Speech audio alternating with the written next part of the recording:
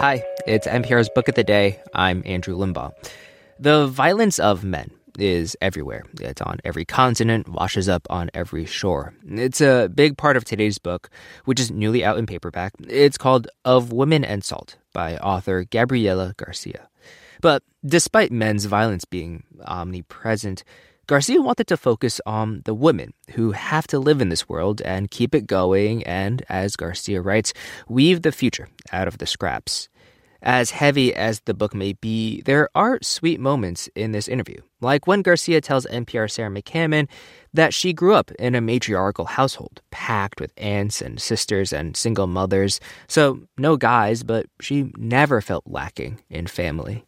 This message comes from Apple Card. You earn up to 3% daily cash on every purchase. That's 3% on products at Apple, 2% on all other Apple Card with Apple Pay purchases, and 1% on anything you buy with your titanium Apple Card or virtual card number. Visit apple.co/card calculator to see how much you can earn. Apple Card issued by Goldman Sachs Bank USA, Salt Lake City branch. Subject to credit approval. Terms apply.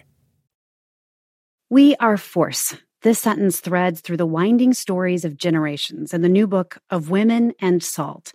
It's Gabriela Garcia's debut novel, examining the history of two families, one Cuban, one Salvadoran, who come to the U.S. at different times and under different circumstances. Gabriela Garcia joins me now to talk about her book. Hi there. Hi. Early on in your novel, we hear this phrase from one of the key characters, Maria Isabel, "We are force." Where does that come from, and what does it mean? Yeah, it's originally in a letter from Victor Hugo to independence fighters and workers in Cuba. But I was really struck by this phrase because I was thinking about all of the multitudes within women, how they're more than just immigrants or mothers or any of these other labels that are sort of imposed on them. I was interested in the historical forces that, sort of unite all of these women throughout the novel. And Maria Isabel is a Cuban factory worker in the 1860s. She's poor. She's trying to take care of her mother, who's in poor health. And if you would, I'd like you to read from a passage where Maria Isabel is contemplating a marriage proposal. She said yes, though she meant perhaps. Wedding vows had long ceased to signal escape. She said yes because she had nothing left, and a learned man seemed as hopeful a prospect as she could conceive. And she sensed that he, too, sought a conciliation through marriage. In Maria Isabel, Antonio had found a way to flee without lusting after other shores, had found a reason to feign a braver face each day. She knew, and despite the weight of it, accepted her role as liberator of a frightened man. Maria Isabel thought it had always been women who wove the future out of the scraps, always the characters, never the authors. She knew a woman could learn to resent this post, but she would instead find 100 books to read. When I read that passage, I was drawn especially to this idea of women weaving a future out of scraps. I wonder if you'd tell me more about that passage and what you were thinking about there. Yeah, I was raised in a very matriarchal family. My mother was a single mother. She had a sister. My grandmother had all sisters. I have all sisters. And a lot of the women in my family and my community were, single mothers and sometimes dealing with, the aftermath of failed relationships. But I never felt a lack in any of that. And also, in particular, with this passage, I was thinking about Maria Isabel working in a factory where she was finding this kind of escape and joy through literature, but also all of the books that were read to her, which are the actual books that were read to cigar factory workers during that time, were written by mostly European white men. And so she's hearing about herself always through this particular gaze. You mentioned growing up in a matriarchal family. The mother-daughter relationships in this book are kind of the heart and soul of the book, I would say.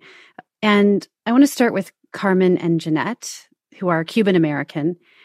How would you describe the state of their relationship? I think it's a complicated relationship. I think, Carmen loves her daughter, but in many ways they don't understand each other. And there are also all of these secrets and silences between them that start to erode the relationship. And then there's Gloria and Anna. They live next door to Jeanette. And when we meet them, Gloria's been detained by ICE while Anna is at school. Anna's alone. And Gloria has shielded her daughter from some uncomfortable facts about their lives. One of the things that comes through in your novel Of Women and Salt is how the lives and decisions of these characters are propelled to some degree by male violence. Why do you think it was important to write about that? I wanted to write about what it's like to grow up in a violent patriarchal society while not centering those men. And so the book is only in the voices and perspectives of the women, and the men sort of exist at the periphery, and a lot of them are violent in various different ways. So I wanted all of it to sort of just center on the women and how they survive in this society. I understand that you're also a poet in addition to a novelist, and I can hear that in some of your prose. I'm wondering if you would read another section where Jeanette, who battles drug addiction, is remembering what it was like sort of just before she became enmeshed in using heroin, and also in a complicated relationship with a man named Mario, who also suffered from addiction. Mario and me, we are headed to hell hand in hand, but I don't know this yet. I just know it's not one oxy anymore. I just know I'm falling in love too, with it, with him, becoming the same thing, falling in love, falling in love. Nobody says rising in love. Gabriela Garcia's novel is called Of Women and Salt. Thanks so much for talking with us. Thank you.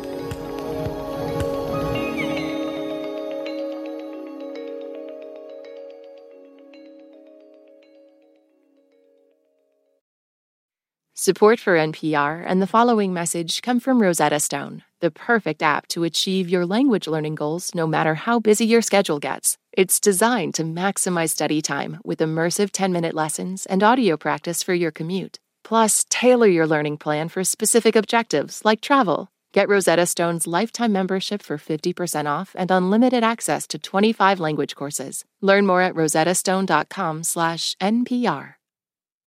This is a message from This is History with Dan Jones. Let renowned historian Dan Jones guide you through a landscape of rivalry, treachery, and murder, bringing to life the epic struggles of Henry and Edward. Listen to This is History, Season 4, now on your favorite podcast platform.